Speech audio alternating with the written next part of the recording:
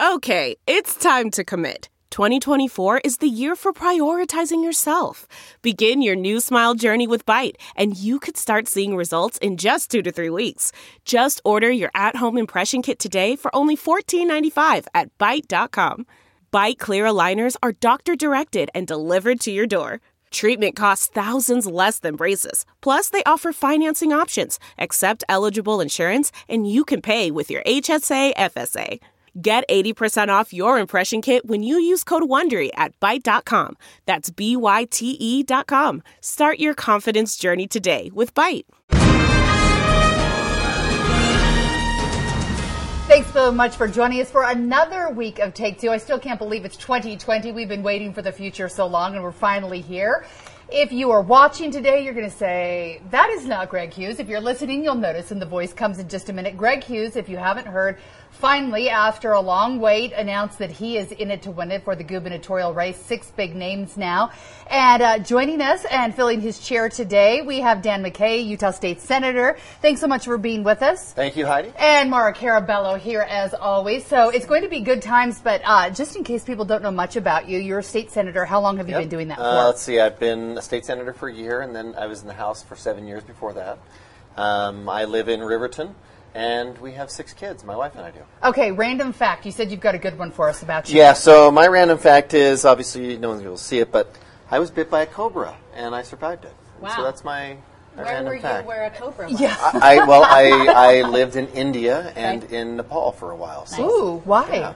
My LDS mission is there. Yeah. Awesome. Okay. And they just have cobras that when you wake up in the morning bite you? Or no, were you out on, like, if you're a 20-year-old and you weren't blessed with above average intelligence, you put a cobra on your shoulder awesome. To take a picture. Really? And then shortly thereafter, it changed its mind on whether or not it was my friend. All right, so anti-venom works. Well, and that was the funny thing. So, in Boy Scouts, you learn. You just suck it out? You start sucking on it. And I did. And I asked the gentleman, I said, that was the snake charmer, I said, so, they can take the venom out every day. And I said, you took it out this morning? And he says, well, we'll know in about 30 seconds. Oh, wow. Which was, fortuitous. I got a little bruise and that kind of stuff. And that was it? I was fine, yeah. All right, awesome. I know my husband's main goal is to be bitten by a small shark, not one that would kill him. Oh, wow. But just to have a good story. So I'm sure he'd be jealous of this. I know, right? A small shark? Well, we lived in Florida for 5 or 6 years, and it's the shark bite capital where we lived. And there were small sharks that wouldn't kill you. They would just nibble you. Oh. And then you had a cool scar for parties. And in the story, you leave out the small part. Yeah, you leave out the small part, just the shark bite. Right? Do you have any weird bites we should know about? No. I have a BB wound from my brother that I'm still holding close from my 8-year-old. When I lived in Uganda, I had a lot of green mambas, which are super poisonous. There's my bonding snake story. And why did you live there? Community development. It was right when microeconomics and women economic issues were going on, and Idi Amin had just left Tanzania and the Ugandan area, so I went for several years doing community development work. So many cool experiences. I need to get out more. Wow. All right, so I can get bitten by something wild. You could sell your house and go camping for a while. I know. I heard that's the way to go. It's the way to go these days. Make some money and just hide out for a while. All right, there are a ton of things to talk about. Since Greg's not here, we can talk more Finally openly. Talk about him. Yes, talk about him, which will be fun. So if you're listening right now, Greg, sorry, you knew this was bound to happen. But the crazy thing is, and I think this is an awesome thing for the state of Utah, that we have an open seat and we have 6 really good qualified names in the race. When you're looking at this race, are you thinking, there's someone who's a clear winner right now, or do you think that when you have 6 people, this is going to spread it out and it's going to be a dogfight? Well, you'll remember the Salt Lake City mayor race. Yes. Right? Everyone said, why is anyone else running? Jim DeBackus is so far ahead in the polls. Why is anyone else running? And then he didn't make the primary, right? And that just shows the nature of campaigns. And what you learn from early polls, especially when there's high name ID type of candidates, is you quickly identify what their ceiling is, right? And so if I'm Spencer or I'm John Huntsman, I'm looking at those numbers that are coming out early, and I'm a little worried because those are their ceiling. And they can only, and now the other candidates, their job will be, what can they take from that? right? I completely agree with Dan about how interesting 2020 is. And that usually at this point, the back rooms are a race calling and there's some coalescing around who will win. It's not true this year. People are not sure. And there are several different strategies. We'll take our friend Greg. Greg is the only one who's announced he's not going to do a signature gathering alternative and just go through convention. And that clearly is a strategic plan for him in which he's, shooting there. And it makes some sense, but it also might not make some sense. And Huntsman has a road. And as you said, they're all qualified. And what I find so interesting about this race is that no matter what we say in a soundbite, it's not settled at all. And there's lots of room to discuss and to see who's going to rise to the top and who's going to start to resonate. I think an interesting question is how you pop through a field this large, right? And how do you distinguish yourself? And who gets traction and who doesn't. And what I like is we don't know yet. And they're all dynamic. They all have something to bring. The shout out we should probably give too is Bishop still. He's still tipping could be a little, one of them, right? and he could go the same route as Greg Hughes, where he's not collecting signatures. He's told several people that, include us here at 2 News, that he's decided whether he's going to run or not, but he hasn't told us yet. Is there a good reason why he'd hold back at this point? I think he's a long-standing strategist. He's been in this. He's been in the public sector for so long.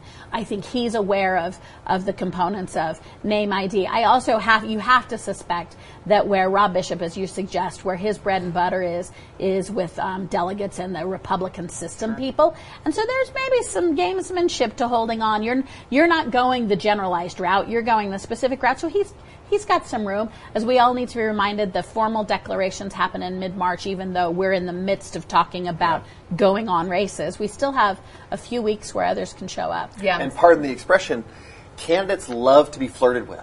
Right. They do. Is this a terrible thing? I mean, we all did probably like in junior high and high school, right? And it's no different. If you're a potential nominee, people are peppering you. Hey, are you running? You want people to ask. You got people asking you questions. You're thinking about running, and you're relevant, right? You're part of the story. We're still talking about Rob, and honestly, if Rob decides to run, he's going to be formidable as well. Can you imagine 7 highly qualified candidates for state governor? That's amazing. Right. I love to see that because oftentimes when you go to a state and it's a one-party state, which Utah I think largely is still, I think we're moving away from that. But I think it largely is. Sometimes you can see those races where they're uncontested or there's a couple people. Are we moving away from it? Come on. I think we are. I think, Mara, don't you think we're moving away from it? I think we are. I think the assessment that the statewide seats are just heavily Republican is fair. I think that to say every seat is Republican doesn't have an awareness. Yeah. And certainly who we always forget are local electeds, right? When we talk about who is elected, we forget locals, and locals actually, and most of them are nonpartisan, but you sort of know their disposition. So I do think that as we diversify a little more, and I'm not just suggesting people moving in, I'm just saying as Utah changes, I do think there's more competitive race. We would have to say at a statewide level, though, you're really looking at it being a Republican race. The other have thing the Democrats even put a no, that's what I've been waiting to see. A couple of people, but a couple names, but like nobody's owned it. And that would be that's really good indicators. I'm thinking I don't remember their names. Yeah. And they didn't come from much traditional experience. The other thing that's really interesting about 2020, we've had this option to signature gather, which essentially changes the dynamic at convention and somewhat changes the dynamic in the primary. This is only the third cycle, as we would say, so it's 2 years. We're new at this. We're new, and so we haven't established traditions. I've noticed a lot of people want to point to 16 or want to point to 18. It was a different lay of the land. Yep. So what, again, I love is, yes, you can look at those and try and figure out if it indicates any strategy. But we have never had an open test where we have multiple places. So this is the moment I'm going to give a shout out, particularly those in Salt Lake County, who have already received, if you're unaffiliated, you've already received a question from the clerk's office saying, hey, register for the presidential election. And let me just tell you why we should do that. We should do that because Utah has been looking for national relevance for a while. We've changed the time, both Republicans and Democrats trying to get people to pay attention to our votes and our electoral votes. And we've been playing with it for a while. This year we're part of Super Tuesday, and while we may not feel it this year, if we all get out and register, and for those of you who love being unaffiliated, one, you can participate in the Democrats if you want to as an affiliate, but you can also register for a Republican if you want and change it back. But Easy, a lot of people are doing it. For the presidential, the reason to do it though is then if we can get a high enough turnout, maybe for the next presidential cycle, Utah starts to get in play. Just remember, if you register as a Democrat for the primary in the presidential race, you can't change your affiliation at that point. And then in July, is it July? Yeah, July, right. For the primary, you can't then be a Republican. And for those of you who want to sign a ballot to support a Republican governor's candidate, you should probably keep your registration because it'll mess up getting their signatures for those races. Yeah, it could get confusing. And I have spoken to some people who I think are hard and fast Democrats, but they realize they're in a state where if they want to be a part of the conversation, they need to register as a Republican so they can be in that conversation early. So it's interesting to watch because I think a lot of times the reason why it's a closed primary is Republicans think that all the naughty Democrats are going to come and vote for the weakest candidate that their Democrat can beat. But I don't know if that's the case. Do you think it is? I think there's a weakest. I don't think there is no weak link this time, right? Exactly. There is no one on that 6 or 7 candidate race who you'd look at and say, that person is probably going to lose to a Democrat if a Democrat was going to run. I'm also going to give a shout out to those who are left of center, and I won't name names, but you have some options in the Republican primary for those who do reflect left of center values. Yeah. That's right. There are options. Statistically, nationwide, they say that it's less than like 0.5%, 1% of people that actually play that Switch, game. Yeah, but people, once they make a choice about an affiliation, they like to play in their team's game, right? It's true. And the hard part is when you have such a competitive Democratic primary field as well, and you have Super Tuesday, it is hard not to want to be part of that, right? And like I felt that way with the Republican race last time, it's hard not to want to be part of that. Yeah. So 2020 is going to be awesome. It is going to be awesome. And I can't believe that I feel like not that long ago we were like, oh my gosh, it's still 2.5 years to the race. But we're in it now where we're like, we've got 10 months. This is going to be some hard running. While we're talking about elections, Governor Herbert is still in office right now, and he came out with his budget, $20 billion. Still? Is it like underlining still? Well, he's there. He exists. So he's still in charge right now. $20 billion, that's a lot of money when you think about our budget. There's some interesting things that came out of this. He put a freeze on higher ed. Was this a good idea? I know that families, it's a lot of money that's going in there, and he wants the universities accountable for where that money's going. So here's how I think of the governor's budget. Yep. I think it's a great way for the executive branch to use their bully pulpit. And I think it's a great way for them to indicate or cater to interests they have. And I don't mean that in a negative way. I mean, like, he's sort of using that to say these should be the priorities and here's what we should do. A couple of things that happened, though, is, it's a big budget. And so I think if I were a legislator, I'd love it because I'm probably coming in under that and looking pretty sharp. The other thing that you'll hear from legislators is that, I'll be the more brazen version. They take a glance and throw it in the garbage. So sometimes the governor's budget is not really used. It's not the role of the executive branch to lay out. But it does indicate where he might put some energy around. And the other thing the governor's budget should do, and is interesting to look at, is it somewhat locks in the departments about where those priorities are and gives some limits to how department spending is going on. So I think what Governor Herbert told us again is he's doubling down on education. I think there were many of us who loved to see the emphasis on the young, the pre-K, and that we still need to fill that. And most of the data is showing that those are really good investments. He also really doubled down on air quality, which continues to be a top issue for voters and a place that we're all frustrated and working on to go. So he really did, if anything, more than ever really double down, not only on education, but the spending of it. So if Governor Herbert were a social media influencer, I think he'd say #budget goals. Now, you're one of those legislators that we were talking about. Are you heeding what the governor said, or do you have your own plans and you're going to chuck it in the garbage? I think that the governor is the budget. Every year is always an interesting component when the governor comes out for it, right? And I think when I started in the legislature, we were close to $15 billion. Right. And now here we are 8 years later, and we're close to $20 billion. That's right? insane, That's a big number jump, right? We've seen a 25%-ish jump in our budget in the last 8 years. It's a big deal. And when you see this year, though, when I look at the budget, I see Governor Herbert trying to steady the ship after tax reform. right? So there's been a lot of concern about tax reform, how it's going to be implemented, who it impacts. There's a lot of, in my opinion, misinformation about tax reform, what it does, what it doesn't do, What's who's the impacted. misinformation? What's the fake news people are believing at home? Oh, I've heard everything from this is a massive tax increase on the poor. I've heard that this is a massive tax increase on the middle class. I've heard that only the rich benefit.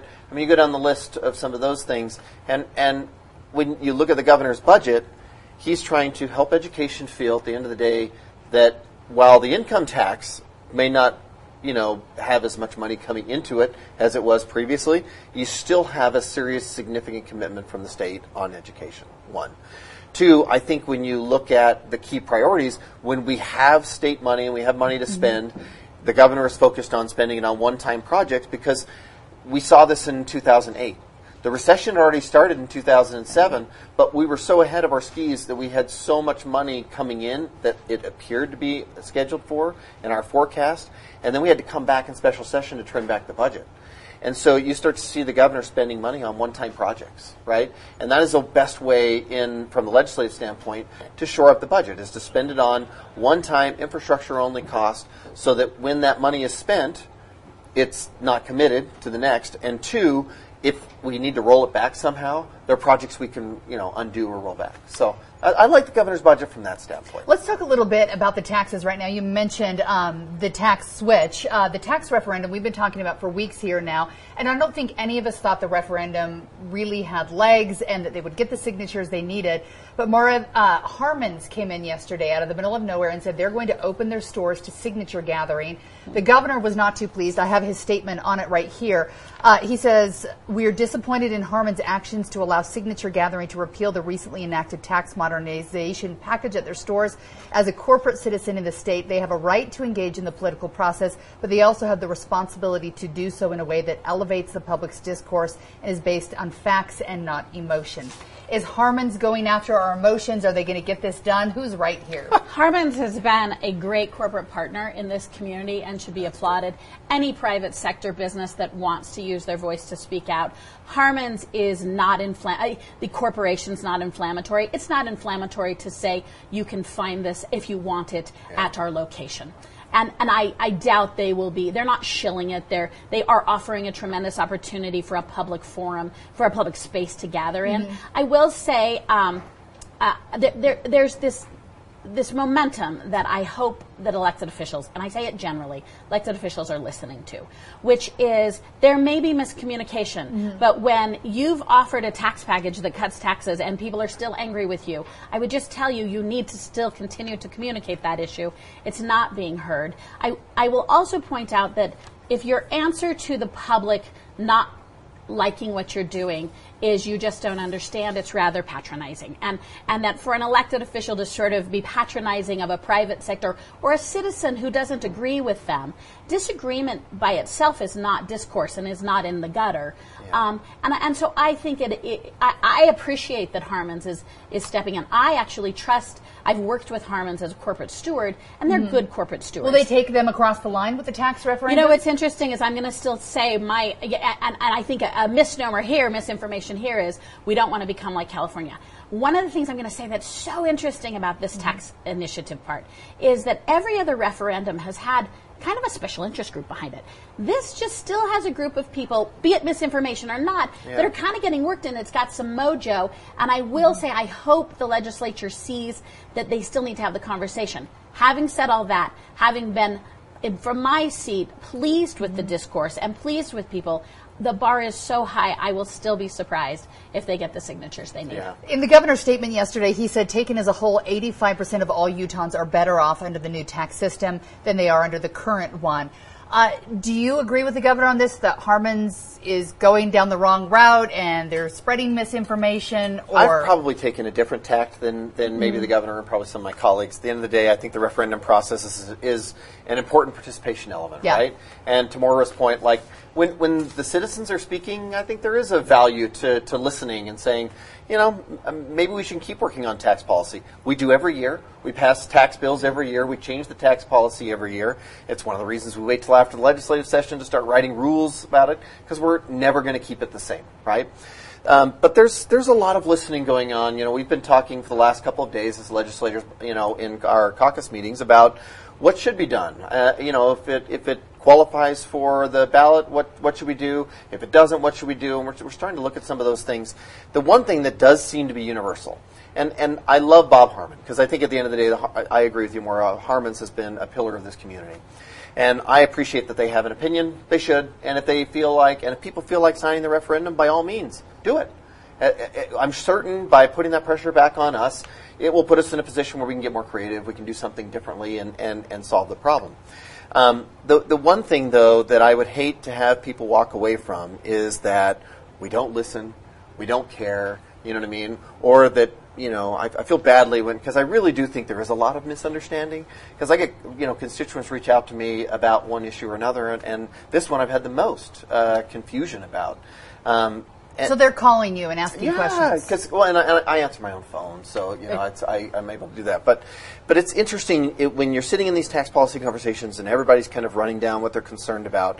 It's easy to address the question because everybody thinks the whole slate of services are being taxed now. It's not, and the bill's been significantly simplified. And I would say this. Tax policy is complicated, and as a person who loves tax policy, I'm super excited. I know. I'm super excited, though, that the state is talking about it because it's complex, and I'm grateful that people are getting educated about it. And is there more we can do? Yeah. Is there more we should do? Definitely. So this is just step one. I don't think tax policy is ever going to be in concrete. I agree. I will still say, just a shout out to the other side, this is not the best work we can do on tax reform from my seat. And what I like is the openness about the complexity, but I do think they picked. I think that lobbying was a big part of which industries we're connected to, and I thought that was political. And I'm even embraced on the. I mean, we looked at all the professional services, and those are all gone now, and now there's smaller professional services, and attorneys and real estate agents. We've not done anything to the realty industry in a long time. Okay, take two. Ooh, that's the name of the podcast. Take two. Yeah, nice. Ooh, okay. So real estate agents, right? We tax property. We tax real estate agents' income. So now we're going to add another cost, and then we're going to go out there and put legislative money into affordable housing. Ooh, realtors, they have lobbyists, right? The list of things that we are taxing, the professional service industries that we're taxing, could make that exact same argument. But really the heart of it is attorneys, I'm not going to let you finish because I got these two. Attorneys, at the end of the day, attorneys were going to make due process and collecting due process more expensive. Maura, come on. Walking over me doesn't help. Ooh, this is fun having you I know, I'm just telling you. You cannot make due process more expensive. Okay, so Dan, when they started, the point was we have an imbalance. And we slow talked through people about where income tax goes and where sales tax go. And the very problem that was identified is that we needed to change the imbalance. And the solution is not anyone's version of changing that imbalance, including the Republicans. And that's where I have a problem with the process. The process then, what happens in the middle?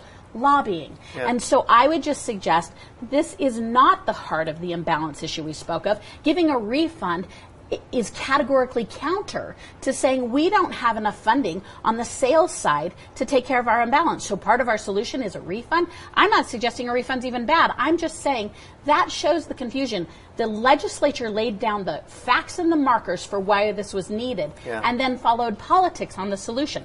So, and I think sales tax on food needs a big, long, deep breath that we've had for decades now in the discussion. And so I'm just saying for those of us who still have anxiety about the methods and the means, I think it's fair. I think it's fair for this package. Agreed with you that tax reform happens every year. But it was the legislator who raised their hands and said, we're going to do epic tax reform. And so if you're going to raise your hand and say you're going to do epic tax reform, then you have to do the due diligence, dot your I's, cross your T's. And I just don't think, while I will agree that everyone was well intended, there are no bad actors, I don't think saying that the individuals are bad is true at all. I will say the collective I do not think represents the solutions they told us they were going to do for us as citizens. Ooh. And when Greg was sitting here, he could say that he wasn't a part of the process because he's watching from the outside in now. You're inside of it. Inside of the process, did you feel frustrated like you didn't have enough time or didn't have time to understand and wrap your mind around all of it? No, look, the process for me, we started, I've been in the legislature for, like I said, 8 years, 8 legislative sessions. When I got in the legislature, we talked about the fundamental systemic imbalance in our funding sources. So this is years in the works. We are 8 years into this. And to Maura's point, the process, I will argue that the process could have been better, right? I'm not sure about the outcome, because the outcome, it takes 38, 15, and 1. 38 votes in the House, 15 votes in the Senate, 1 vote in from the governor to sign the bill, right? And could there be another way? Like, let's make Greg Hughes, for all intents and purposes, king for a day and let him write a bill about how we would change the taxes, right? He'll do it his way. Right. And the problem is, you've got to bring all 104 little governors into a room, and all of them have to make a decision about what their fingerprint's going to be on the bill. And I can point to all the different ways the bill could be different or would be different if I was in charge. I'm not. I know this is one way we could take a step forward, and history will judge whether or not it's positive. I think there are a lot of positive things done in this bill, but the idea that we're going to bind our hands from an income standpoint as to what pocket you're allowed to pull money out of to put into what type of deal, it makes no sense. Lil governors, that's what I'm going to call you in my head now. A healthy wrinkle, actually, is that the vast majority of those running for governor have taken partial or some. I think all of them have at this point. I think it's 5 out of 6, and Greg says he won't right. Greg says he won't criticize the legislature. Right, and he's been there, done I'm that. not trying to. But weigh he probably that is thinking that. But it's interesting. I love that divergence of point of view within the same point of view. I mean, the fact that things are complicated shows, but it is interesting that the Republican candidates are trying to figure out how to split all the voices that they're hearing. I would say adulting's hard, legislating's hard too. Exactly. I don't know if I can do that. If you don't have a vote, it's easy to be maybe or no. That's true. all I can So say true. to everybody. Exactly. It is easy to be maybe or no. True. You're like, I don't know. I don't know what I would do differently or that kind of thing. That doesn't exist in the legislature. There's no maybe button, Heidi. There's no maybe button. Oh, but we're in elementary school and they pass you the note and they're like, do you like me? Yes, no, or maybe. Maybe it was just so easy because then you left it open, right? I never Check got yes, those no, or maybe. notes, so I'll just have to rely on your experience. I just sent them to kids. I never got them back. Oh, cry me a river. All right. I have like a billion topics I want to get to, but we're getting close to time. I do want to talk about the inland port ruling. We have all of these national topics rolling around, but I was a little surprised yesterday when we got the ruling back. Were you surprised that the judge ruled against Salt Lake City on each of those counts? Here's what I thought was interesting about that verdict is that, the judges can rule and add sort of contextual language or discretionary language. What I thought was interesting about that ruling, so it ruled in favor of the state, which therefore sort of ruled in favor of the Port Authority. What was interesting about that is it was point by point. There was no disagreement on the sections and clauses. The lawsuit did bring in some overlapping and some nuance, which lawsuits can do. And he quite systematically supported the state's position on all of it. As you know, Aaron Mendenhall has already said that they will appeal that decision. People can see that any way they want, but one way to see that is that's just what an opposing entity often does, that says, let's go entirely through. I want to double check that ruling. So I don't necessarily want to see that as an overly aggressive action by the city, although for sure local municipalities and jurisdictions, this is a jurisdictional question. But I will say what I was struck by is how thoroughly the ruling came out in favor of the state of Utah. Is the city getting screwed in your mind with the deal? So the process that they went through, I do not think was in the city's favor. I think that Mayor Biskupski leaving the table didn't work. And I think the breakdown of communication didn't work. And Salt Lake City and its residents have a bad taste in their mouth about the process that I'm going to say to the Biskupski administration, they own half of that problem. And I think what happened is the legislature got aggressive and sort of said, we can do what we want. So the process stunk.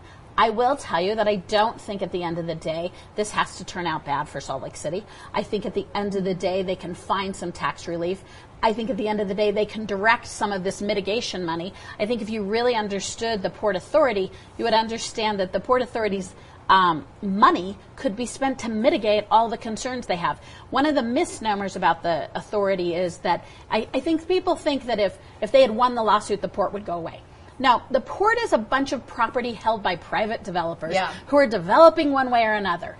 The authority allows maybe an insert of public will. So whether that's in climate mitigation, whether that's in green building, whether that's in schools. I don't know. We haven't figured. No one has heard what the Port Authority is going to be there. Yeah. But I will say, I do think there are some outcomes for Salt Lake City that they could get behind if everyone, all of those Salt Lakers, can get over the fact that the process didn't feel great. Yeah.